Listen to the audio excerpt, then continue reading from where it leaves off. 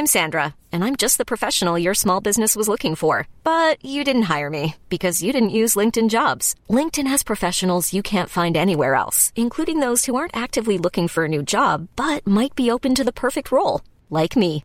In a given month, over 70% of LinkedIn users don't visit other leading job sites. So if you're not looking on LinkedIn, you'll miss out on great candidates like Sandra. Start hiring professionals like a professional. Post your free job on linkedin.com/achieve today. Ever catch yourself eating the same flavorless dinner 3 days in a row? Dreaming of something better? Well, HelloFresh is your guilt-free dream come true, baby. It's me, Keke Palmer. Let's wake up those taste buds with hot, juicy pecan-crusted chicken or garlic butter shrimp scampi. Hello Fresh. Stop dreaming of all the delicious possibilities and dig in at HelloFresh.com. Let's get this dinner party started.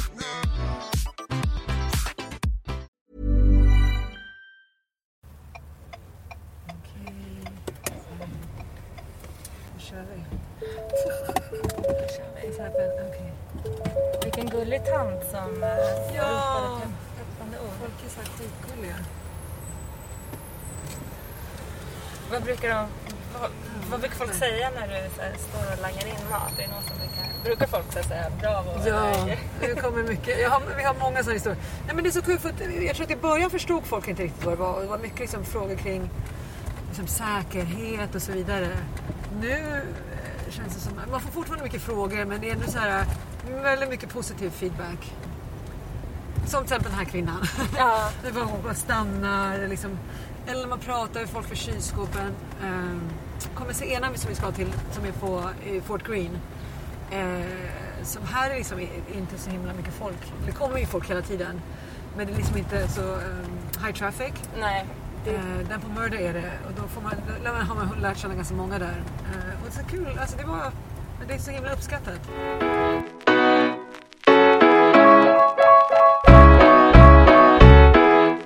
I dagens avsnitt pratar jag med Asmeret Bere Lomax som bott i New York under 15 års tid. Hon jobbade med mode, både med svenska och amerikanska märken. Men under pandemin så startade hon One Love Community Fridges, kylskåp som står på gatan i Brooklyn där vem som helst får ta eller donera mat. Take what you need, give what you can. Asmeret berättar om projektet och vad det betyder för invånarna och småföretagarna i kvarteret i Brooklyn där de bor. Det här samtalet spelades in i maj 2021. Här kommer Asmeret Bere Lomax.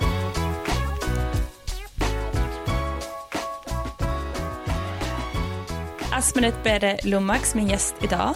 Och du har startat One Love Community Fridges som är ett projekt som handlar om att ge människor tillgång till jag vill säga fräsch, nyttig och hälsosam mat. Och det här är ju under ett år som vi alla vet har varit jobbigt och många som kanske dels har haft ekonomiskt svårt men också varit rädda för att gå ut på grund av viruset. Så jag kan tänka mig att behovet av detta har varit extra stort i år. Och du ska givetvis få prata om det. Men sen vill jag också prata lite om din bakgrund inom mode. Faktum är att jag vill veta allt om det. Jättespännande. Men kan inte du börja med att bara berätta lite om vad One Love Community Fridges är för någonting? Ja, Community Fridges, så det är community-based typ respons där vi arbetar för att ge så många människor som möjligt tillgång till färsk mat och liksom hälsosam mat. Och då gör vi det genom ett koncept som kallas för community fridges. I princip lägger ut kylskåp, fristående kylskåp i olika områden och fyller dem liksom med mat. Och där folk har tillgång till de här kylskåpen liksom 24 timmar om dygnet. Och liksom, det handlar om att folk ska kunna liksom gå och handla mat där. Men samtidigt också ge liksom ett tillfälle för folk liksom lämna mat också. Folk som vill liksom, som vill dela med sig eller liksom vill stödja på olika sätt. Så det blir liksom ett väldigt enkelt sätt för folk att bidra. Och samtidigt ett sätt för folk på ett liksom, som behöver hjälp liksom på ett respektfullt sätt liksom få tillgång till mat. Så det är någonting som vi börjar jobba med liksom i slutet av juni var det. Slutet av juni, och liksom när det var väldigt liksom, speciellt här i New York, var väldigt många som fortfarande blev sjuka. Det var liksom innan vi hade en timeline för vaccination och så vidare. Så har det liksom konceptet liksom vuxit. Just tror jag mycket för att det tillåter många människor liksom att bidra och samtidigt många människor liksom tillgång till mat. Mm. Ja men precis, jag tänkte på det att så här, i Sverige så ser man ju inte det här, men här i New York så har det ändå funnits ett tag det här, alltså konceptet community fridges, som är som du beskriver, kylar som står direkt på gatan där man får öppna och ta det man behöver när man behöver det. Men jag kan tänka mig att behovet har blivit ännu större under pandemin, så kan inte du berätta lite om vilka det är som kommer till kylarna, och om det är någon sån här, något speciellt möte eller någon person som du har lärt känna? Ja, men jag tänkte, det är ju intressant för att det inte finns. Jag tror att i Sverige blir det lite annorlunda för att jag tror att vi betalar högre skatter och så det är mycket som vi liksom får genom regeringen. Här i USA funkar det lite annorlunda. Men det som har varit intressant med den här kylskåpen har just varit det här, jag vet, att det finns ett behov för någonting som är så himla liksom basic, liksom att man inte har tillgång till mat. Vi bor ju ändå i liksom ett av världens rikaste städer. Och sen så tror jag det andra som var intressant, jag tror vi pratade lite om tidigare, jag tror att jag också hade själv en bild av hur den personen som är i behov av mat, eller vem den här personen som är i behov av mat skulle kunna använda de här kylskåpen såg ut, och liksom den bakgrunden.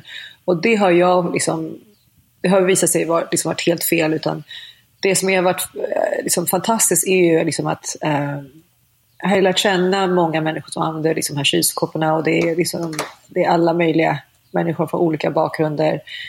Liksom det är pensionärer, det är ensamstående mammor, det är unga studenter, det är folk som aldrig har liksom behövt få hjälp tidigare.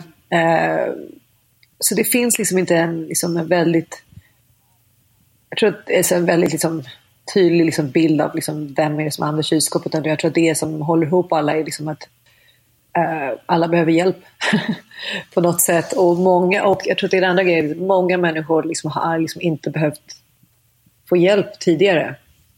Det är någonting som är liksom helt otroligt. Det är estimerat att tidigare var det väl runt 1 miljon liksom människor som behövde hjälp, få stöd liksom för att kunna feed themselves, och den siffran gick upp till 1.3 million, och i år är det liksom estimerat att det kommer närmare liksom 2 miljoner människor i New York, och det är ju liksom nästan 20% av New Yorks befolkning.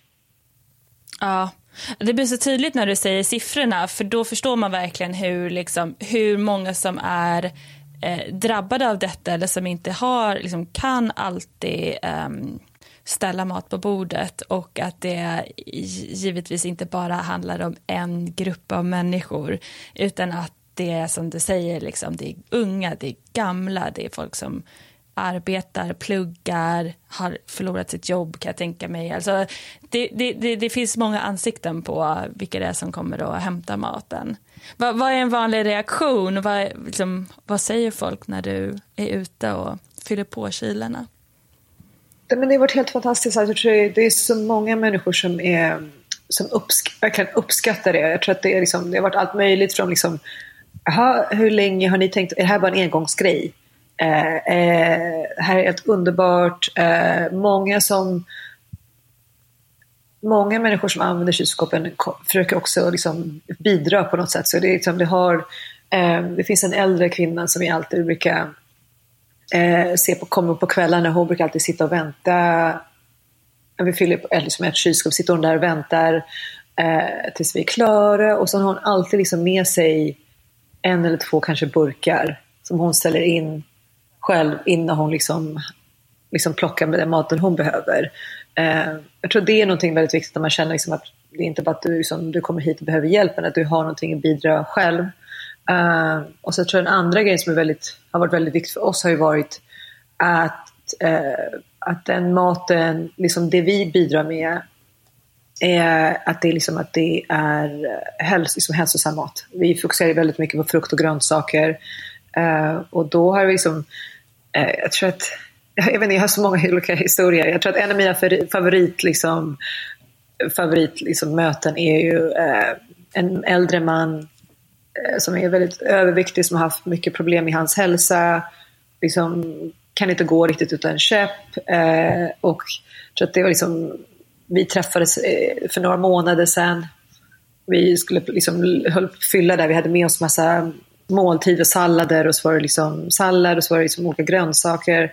Vi försökte få honom ta lite, och han sa nej, det här är inte, jag äter inte den här maten, det här är inte det jag brukar äta, har ni någonting annat? Lyckades övertala honom ta liksom en green juice eller sallad och lite grönsaker.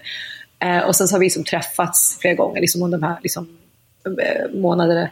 Och för några veckor sedan då sa han till mig, jag vet att där är du liksom, jag har letat efter dig, och jag vill bara liksom säga att det här det är så fantastiskt, tack snälla liksom. Jag har liksom lyckats gå ner i vikt, och min familj är så himla glada för att de tror att jag har mer energi och att jag mår bättre. Och jag tror att det är de här små liksom stunderna som visar hur viktigt det här arbetet är. Att det handlar inte bara liksom om att det är mycket, mycket större än att bara liksom ge folk tillgång till mat, men det handlar också om så här, okej, vad för slags mat, och sen hur får man folk att verkligen känna sig att de har ett värde och att de kan bidra med saker, bidra till det här. Och det handlar ju så mycket om att liksom, hur hjälper vi, handlar inte om att de sitter och väntar på att någon annan ska komma och hjälpa dig för att du behöver hjälp, utan det handlar ju om också empower folk, att känna att de är liksom, har liksom möjlighet att hjälpa sig själva och sina liksom medmänniskor. Jag tror att det är en sak som är väldigt viktig, liksom, att allt det här handlar om liksom, mycket om respekt. Community building, liksom, det är en stor grej. Det finns massa sådana. Det finns massa fina möten där man ser liksom den direkta liksom, direct impact av de här kylskåpen. Ja, men jag tycker det är så fint. Det är en fin historia som du delar med dig av, och jag blir så glad och hans vägnar på något vis att han får den här tillgång till den här maten. Och sen tycker jag att du touchar på två saker som jag hade tänkt att vi skulle prata lite mer om, och den ena är det relationsbyggande och det du nämnde om att man hjälper folk och hjälper sig själva, och att det inte känns som liksom välgörenhet utan snarare om community building. Och det andra är just det här med liksom hälsosam mat. För om vi börjar med den första grejen, för jag åkte ju med dig förra veckan och delade ut eller fyllde på de här frysarna som är det som du gör. Du hämtar donationer, hämtar in mat, ibland packar du om det och så åker du runt och så fyller du på kylarna och ser till att de tas om hand. Och då kan jag säga att i alla fall den gången när vi åkte runt så var det ju väldigt mycket grönsaker och frukt och jättefina grejer. Alltså det var ju verkligen, det var så otroligt så fräscht och krispigt och så härliga grejer som man absolut ville alltså äta och själv och typ fotografera. Alltså det var ju på den nivån. Det var verkligen superfina grejer. Och så tänkte jag, vi pratade lite om så här food deserts, för här i New York och runt om i USA så finns det ju områden som inte har tillgång till typ mataffärer. Och det känns också lite så här främmande när man kommer från Sverige, men ja, precis, att så här, i Sverige så finns, mataffärerna ser i princip likadana ut, men här så finns det ju så här bodegor och corner stores som har kanske liksom mat som viss typ av mat, men inte kanske färskvaror, kött, fisk, alltså grönsaker, frukt, den typen av mat som blir dålig snabbt liksom. Och då så tänkte jag på det och hur liksom, frysarna fyller Alltså dels är kortsiktigt så här, vet, folk som är hungriga får mat nu, men också en långsiktigt liksom att ja, men har man tillgång till mat och hälsosam mat så kan man också, alltså man blir friskare och man kan leva ett hälsosammare liv. Precis, det är mycket liksom det vi tänker på, för att har jobbat liksom med flera andra food banks och food pantries, och där många gånger som man ser liksom på maten är inte så himla nyttigt. Det första grejen så tänkte jag att det är absolut det här konceptet, eller idén kring food desert, absolut främmande. Speciellt där tror jag man kommer från Sverige. Men det är någonting som är väldigt, jag tror inte jag förstod det förrän vi fick barn. Och liksom, för jag tror att innan man fick barn så var jag ute och åt mycket, tänkte inte på det. Och sen liksom, det var barn som började skolan, började kolla på så här, okej, vad äter barnen i skolan? Fruktansvärt. Och sen när man ska börja handla så vill jag säga så här, men vad konstigt liksom. Jag inser liksom att man åker till kanske vissa områden och insåg att det fanns liksom inga butiker med färsk mat. Så det är någonting som vi har tänkt på jättemycket. Och det låter ju jättekonstigt att ett land som USA eller liksom en stad som New York, att det faktiskt finns många områden där det inte finns tillgång till liksom färska frukt och grönsaker. För mig är det helt galet. New York är så överflöd. Alltså det är städernas stad med allt det här lyxen och så vidare. Men däremot så är det väldigt många av dem som inte har det. Och sen liksom, vi bor i Brooklyn. Alltså 1 av 5 barn i Brooklyn behöver liksom, hjälp med får inte tillräckligt med mat. Och det tycker jag är helt galet. Så det var en annan grej som vi har tänkt på väldigt mycket här. Och liksom, vi har tänkt på så här, okej, jättebra liksom, att det finns food pantries, food banks och så vidare för folk. Liksom, folk är hungriga, det finns ett överflöd av mat. Det är liksom upp till det är över 40% av mat som tillverkas i USA eller som produceras i USA liksom, is wasted, förstörs liksom. Så det finns folk som är hungriga, så finns det överflöd av mat, men det nästa steg som vi har tänkt på väldigt mycket, okay, men vad betyder det långsiktigt liksom? Det handlar inte bara om att folk ska äta vad som helst, för det är också en del av problemet till att rent allmänt liksom, folkhälsan är liksom väldigt dålig i USA. Och sen det kommer ju liksom helt andra alla stora frågor med healthcare system och allt det där, men nu så, största frågan för oss har varit okay, men varför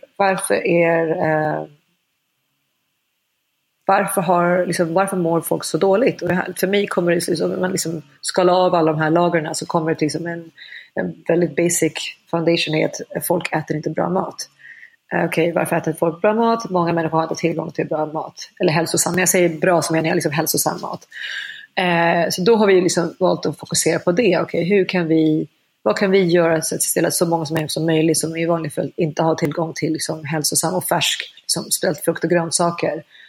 Kan de få tillgång till det på ett sätt som är liksom värdigt, som känns värdigt för dem, och också inte liksom få folk att känna att det är välgörenhet, utan liksom igen gå tillbaka till det här med liksom relationsbyggande och liksom community. Och då har liksom för oss har liksom kylskåpen en liksom perfekt lösning på det.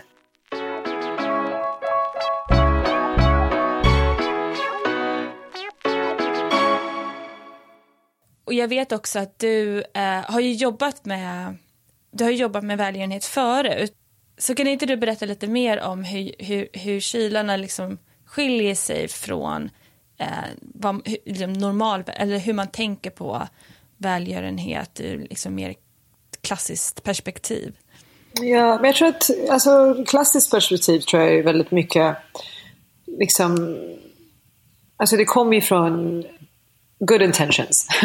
Men många gånger tror jag det handlar om liksom, det blir liksom 2 aktörer där ena är jag kan hjälpa dig och du behöver hjälp. Så det blir liksom ett maktspel där också, även om det liksom kommer från liksom ett like good intentions initially. Jag tror att det skillnaden med välgörenhet eller liksom med kylskåp eller som mutual aid, det handlar ju väldigt mycket om att det är two-way street. Det handlar liksom om att det handlar väldigt mycket om att alltså empower people för att kunna hjälpa dem själva. Det handlar om att kunna liksom provide the tools eller verktygen och liksom för att folk ska kunna bli liksom self-sufficient. Ja, men kunna ta hand om sig själva, självförsörjande. Ja, självförsörjande liksom. Och sen liksom verkligen se till att bjuda in folk till att vara med i den här processen. Jag tror det, och för mig när man tittar på liksom sustainability så är det liksom en väldigt viktig del. För det handlar i slutändan om liksom att ha medborgare som är produktiva, effektiva och liksom friska. Och det här är en del av det. Tyvärr så många gånger med värdighet är liksom, det är fantastiskt också, men det är ibland liksom, så är det liksom inte en balans där. Och jag menar, en organisation som jag varit inblandad i har varit liksom The Campaign Against Hunger, och deras, egentligen så är det är liksom en världsorganisation, men jag tror att de har haft ett väldigt en sund process tidigare faktiskt, där det var liksom en version av kylskåpen där man faktiskt de är en food pantry, men de hade liksom en butik så att folk egentligen går in och handla handla gratis, men det försvann ju totalt när liksom siffrorna ökade liksom, med mer människor behövde hjälp, och sen just när the covid hit, då helt plötsligt så kan man inte vara inomhus, då var man tvungen att flytta ut allting, då funkar inte det här konceptet längre, då fick de återgå till det här traditionella liksom, packade lådor. I och med att det var packade lådor så var det svårt också att ge färsk mat, och då blir det liksom väldigt liksom processed food och mycket liksom i burk, liksom burkmat och så vidare. Och sen så blev det ännu mer människor som kom, och då liksom från att folk kunde komma varje dag och kan liksom shoppa själva, så helt plötsligt var det liksom folk på tunneln stod i kö, och vi hade liksom inom loppet av 2 timmar så var det liksom mer än 400 personer som kom liksom och hämtade upp mat. Och sen så blev det ännu mer människor, så det blev som att folk kunde bara komma. Först började vi tvungna att skriva in sig och visa legitimation, och sen nästa steg var det så här, men nu kan du bara komma en gång i veckan, och sen liksom nästa steg efter det var så här, men vi har tyvärr inte tillräckligt med mat nu, för folk komma en gång varannan vecka. Så att det också var liksom, och jag tror att den organisationen är inte liksom unik, det har liksom varit skett liksom inom de flesta organisationer, liksom inte det har inte.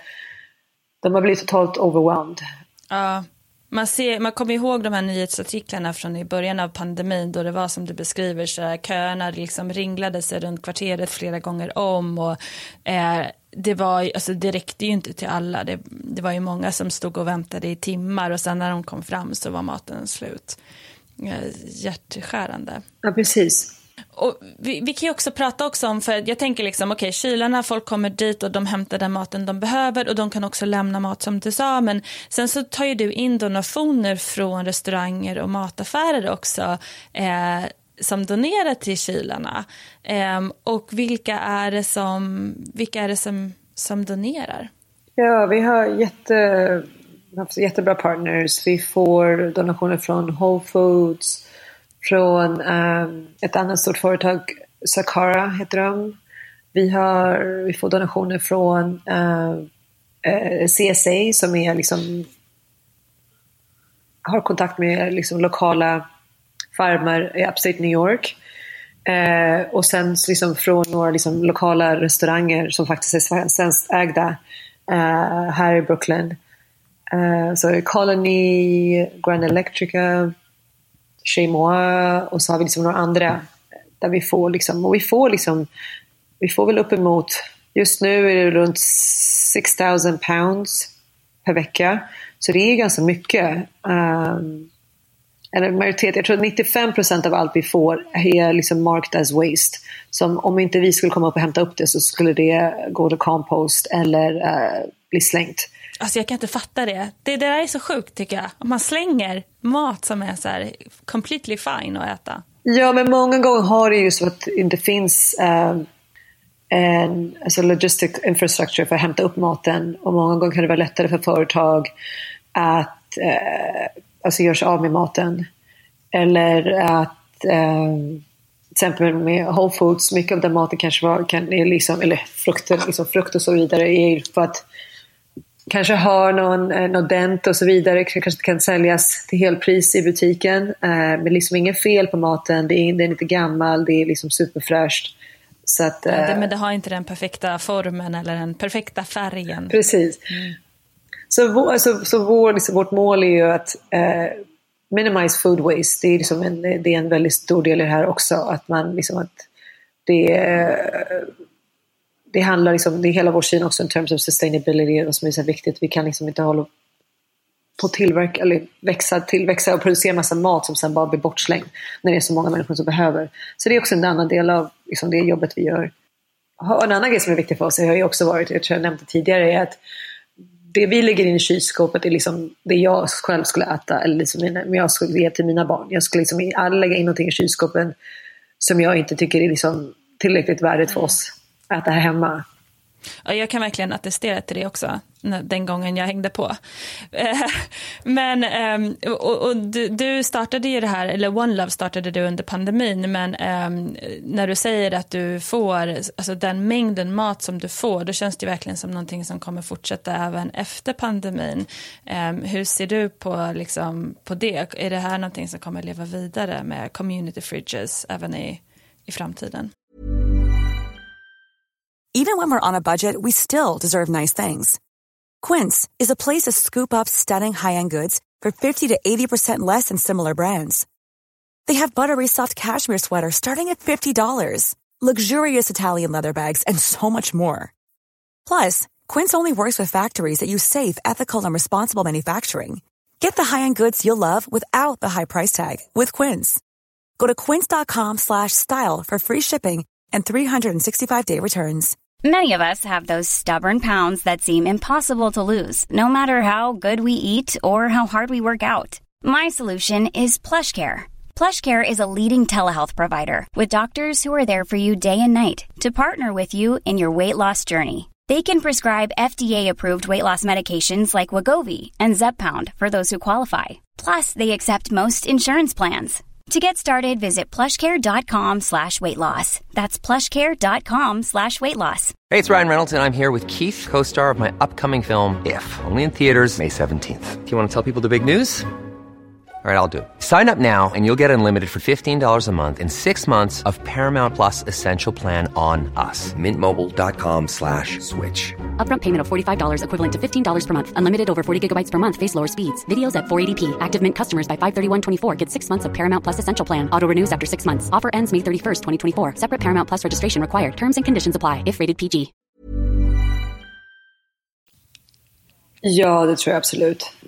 För att det handlar så mycket mer om en tillfälligt liksom, plåster på liksom, en tillfällig lösning, utan det är så mycket, det är liksom, just för att det handlar om relationsbyggande, liksom communities, så kommer det finnas kvar. Och sen den andra grejen är att liksom, för många av oss så har fått liksom bli vaccinerade och så vidare, så kanske liksom livet har återgått till det var tidigare, men för majoriteten av människor här i USA så kommer det ta tid.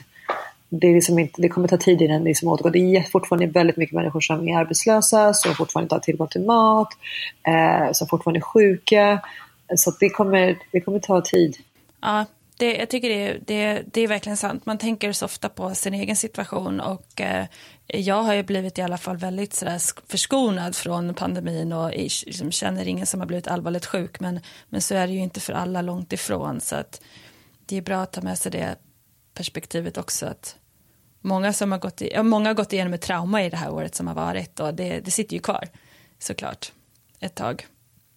Men det här projektet, precis, det håller ju dig busy. Du åker runt och gör det här några gånger i veckan. Men jag vill så gärna prata lite om vad du gjorde tidigare också. För du har ju en bakgrund inom mode.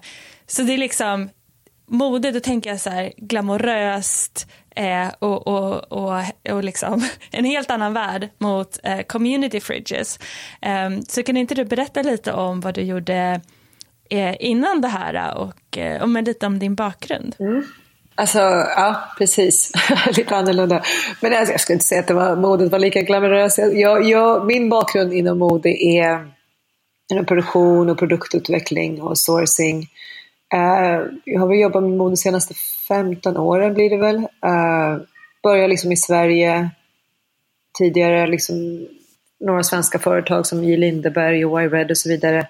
Men när jag kom tillbaka till New York, eller flyttade tillbaka till New York efteråt, och har liksom jobbat med alla möjliga slags projekt inom mode. Ja, men du jobbade väl lite med Byredo som är ju det här svenska parfymmärket.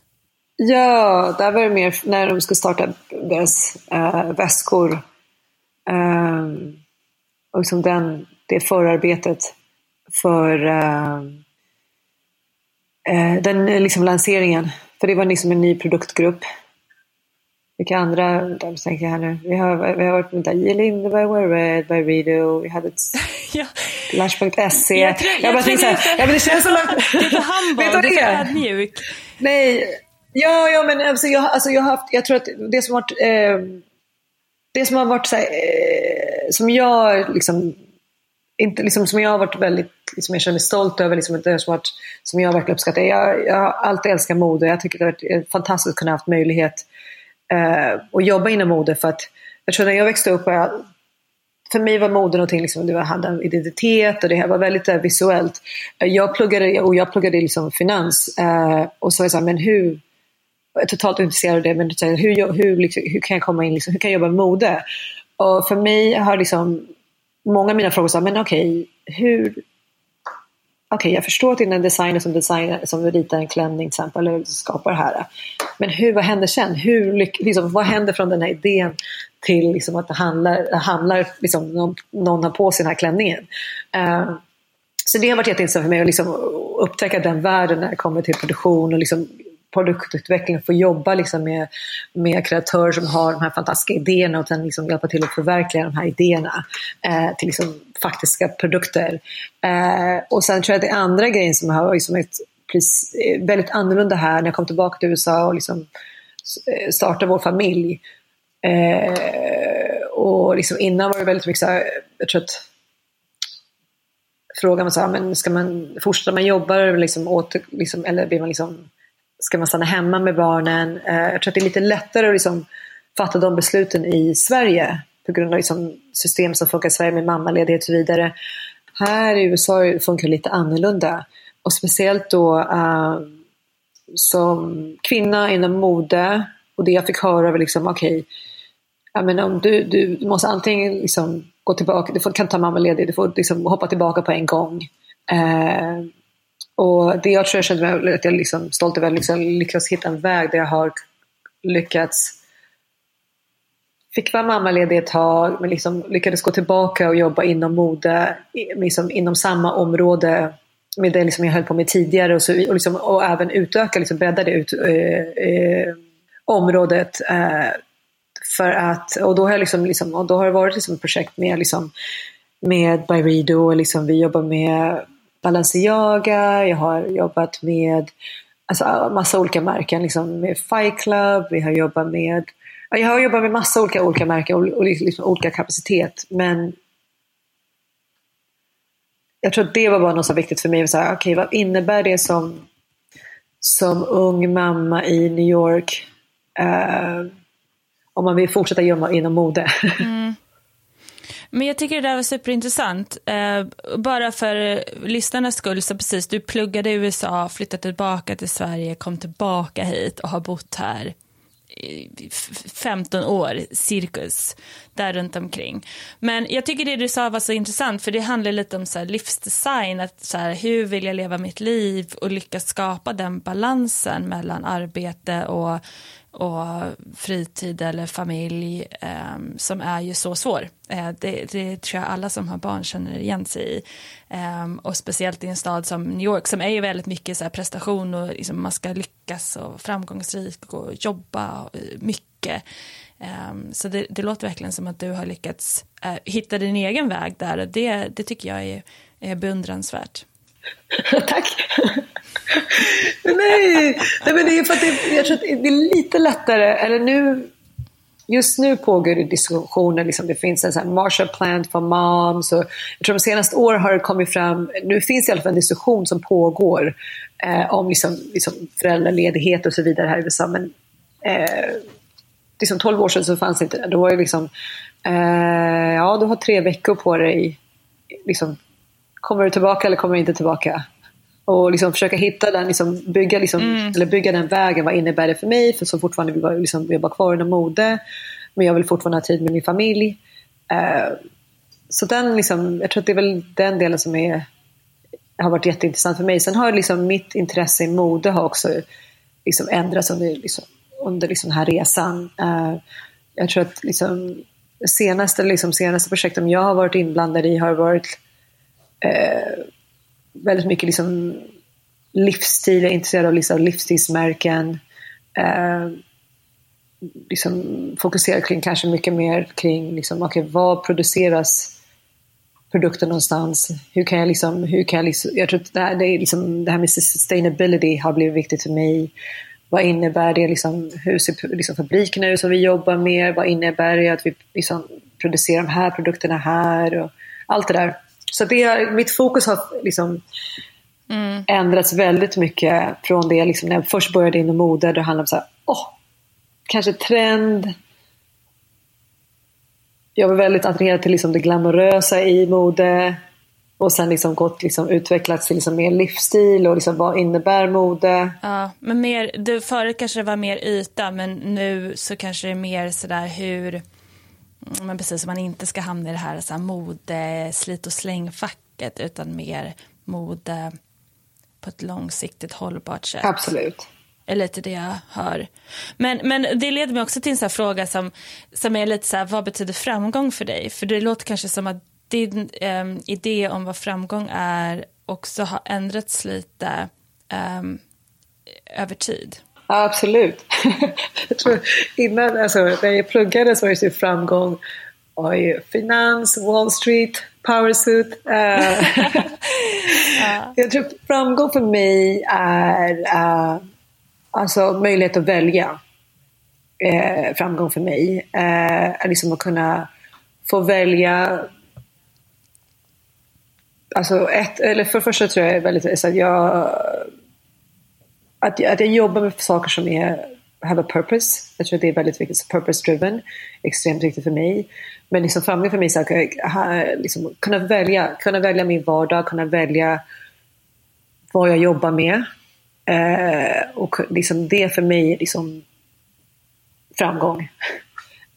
Och kunna liksom men just för att kunna få välja vad man gör och hur man gör det och vilka människor man gör det med. Det är en annan grej som är väldigt viktigt också.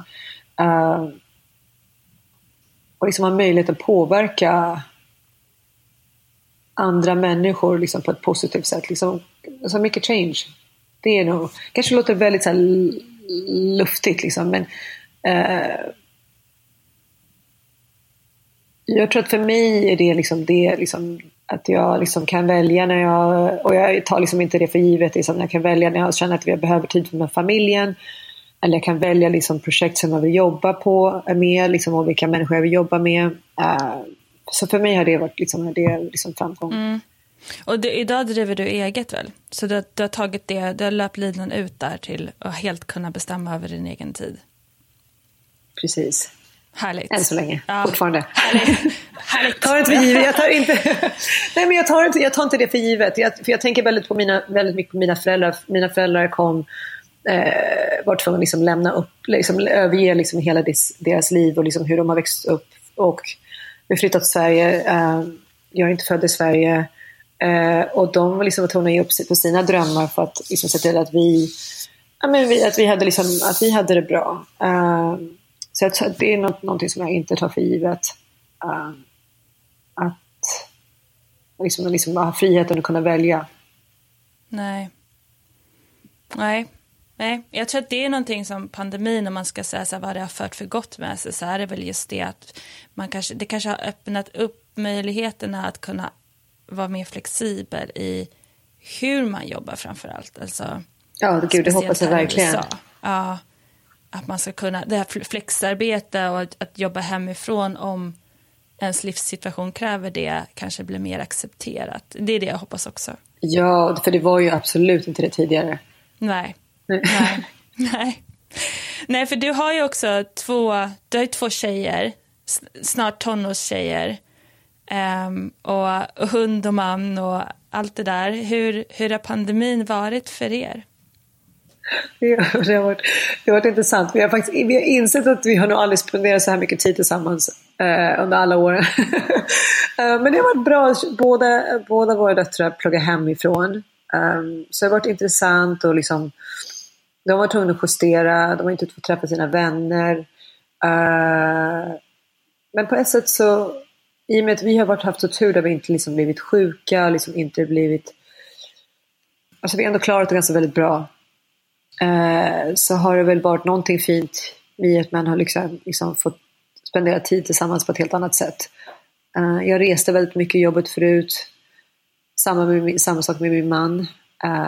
Så det här är väl första gången, tror jag, alla år som jag varit i New York, som vi har varit i New York så här länge tillsammans. Mm.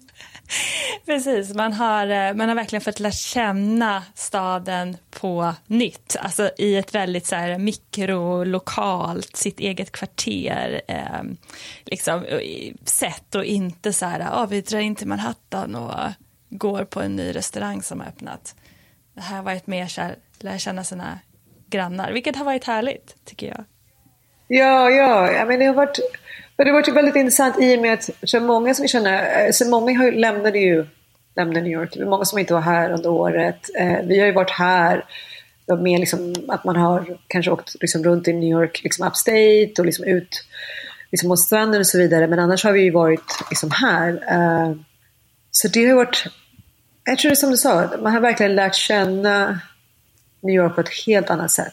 För det var ju ganska läskigt där ett tag. I början liksom i mars och i liksom mars, april, maj.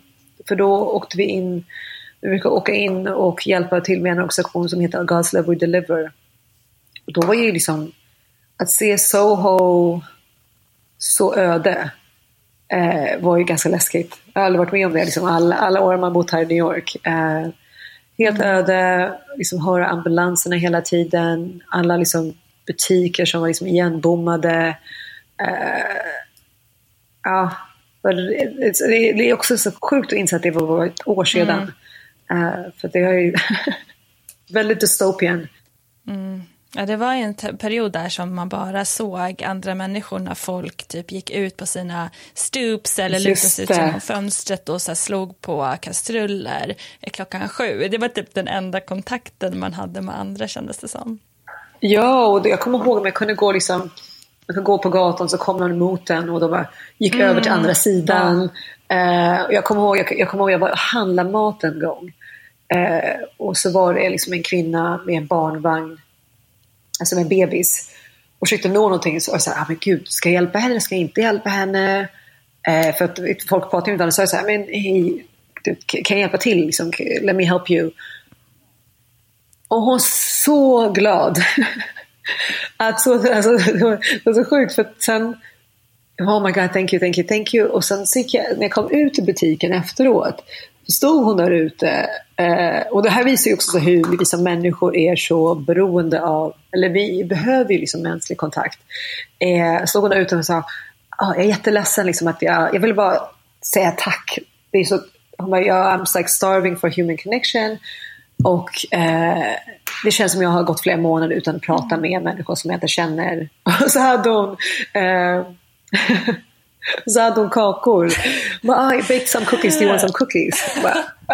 Och då kom jag på mig till min reaktion. Jag bara, oh my god, no, I don't know you. Nej, men det var också så här, det var hela den här grejen. För jag tänkte på det här väldigt länge efteråt. Tänkte så här, men att hon blir så berörd över någon sån grej som kanske är så vanlig i vanliga fall.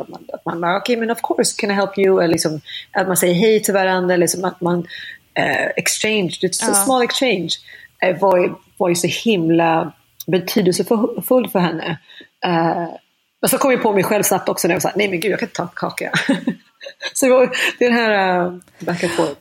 Det är dubbelt. Det är väldigt dubbelt. Jag tycker det är en fin historia och jag känner igen mig så mycket i den också, för det blev så konstigt och jag hatar det med pandemin, att man liksom ryggar tillbaka för andra människor, att man byter sida på gatan när man träffar någon, att typ massa gånger liksom, speciellt med små barn, alltså det är nästan instinktivt att om man ser ett litet barn som behöver hjälp med något eller kanske håller på att ramla ner från en gunga eller något, så springer man fram och liksom sätter sin hand eller hjälper till. Och nu gjorde man inte det. Nu blev man lite så här, okej, liksom, jag vill inte ta något annans barn. Jag vill inte lyfta upp någon annans napp och ge den till en mamma. Alltså så. Och det var verkligen, jag hatade det hos mig själv, att man hela tiden tänkte efter innan man gjorde sånt. Det blev så konstigt. Ja, precis. Det blev jättekonstigt. Men nu är vi på väg ur det där. Det är skönt. Ja, nu ska vi se vad som händer med modebranschen också. Exakt. Ja, men jag tror att vi kommer nog få se spännande grejer framöver. Och innan vi avslutar så vill jag bara toucha på också. För du är ju springer maraton, boxas.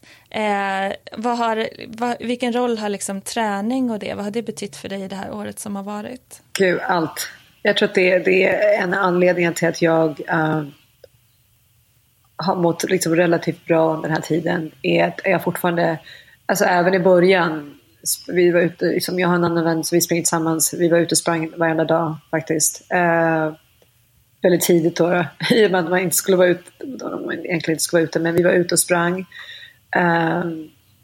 För mig liksom träning det är väldigt viktigt för min både liksom mental liksom, och fysisk hälsa, så att för mig, vi springer fortfarande, jag tränar, jag har tagit en paus från boxningen, men jag tränar kung fu. Jag började träna kung fu faktiskt somras med min lärare då, han är 80 år gammal och han startade sin första skola liksom 1979. Och han är faktiskt, jag tror att han är ett bra exempel på en människa som consistently rör på sig och äter hälsosamt, och att han är 80 år och är sån fantastisk liksom, hälsa. Och är jätteinspirerande. Så att han alltså jag fortfarande springer, tränar kung fu. Jag kommer nog alltid liksom göra det. Jag behöver göra det.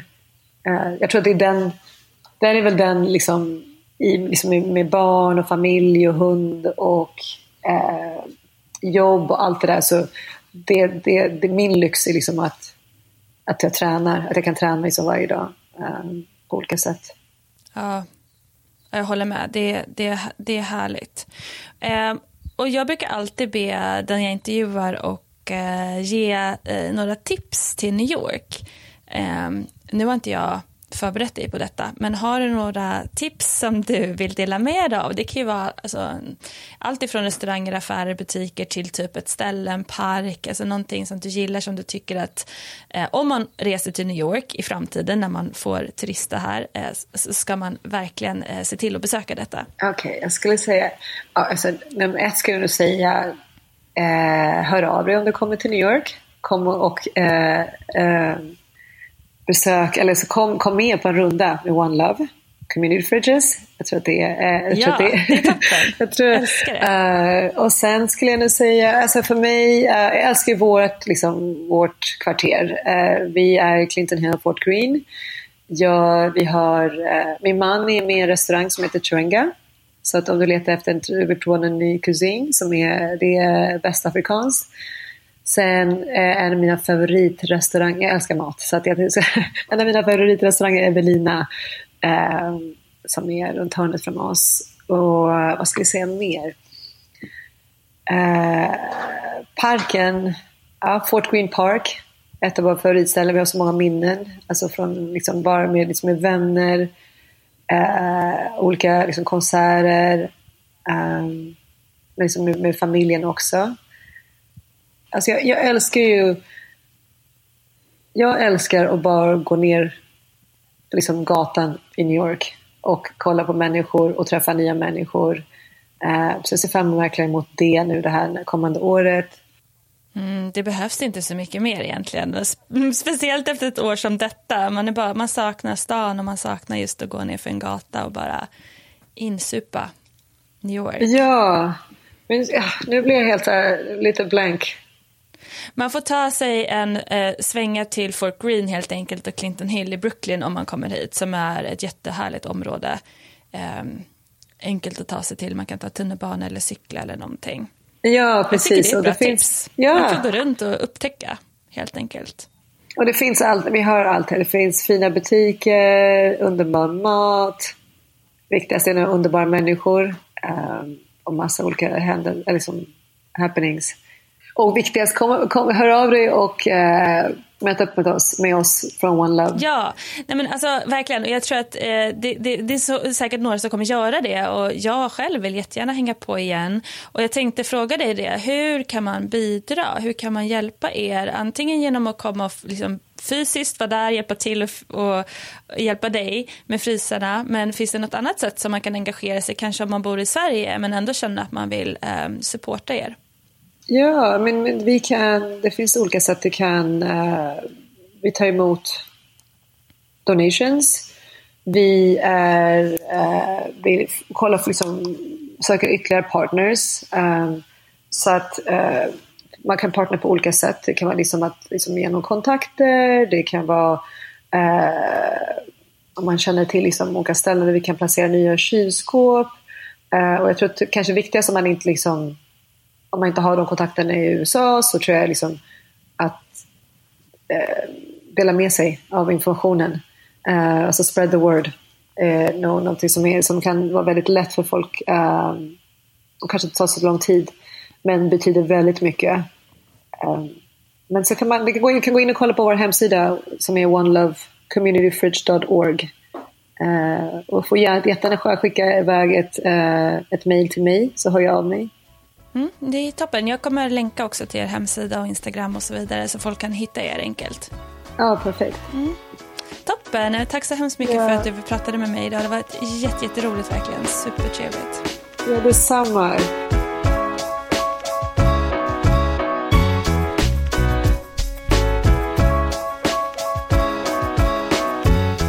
I dagens avsnitt har vi hört Asmeret Berry Lomax berätta om sitt projekt One Love Community Fridges.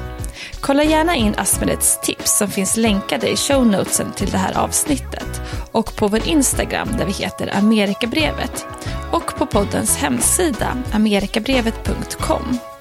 Nästa vecka är jag tillbaka med Amerikabrevets sista avsnitt. Det blir en tillbakablick och ett samtal med en person som var med i tidigare säsong. Tack för att du har lyssnat idag och vi hörs då. Hej då!